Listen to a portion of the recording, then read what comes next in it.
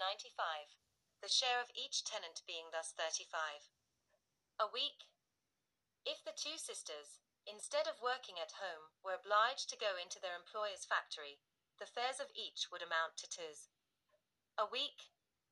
Thus to these two worthy women, it would be a real injury if home work were to be abolished.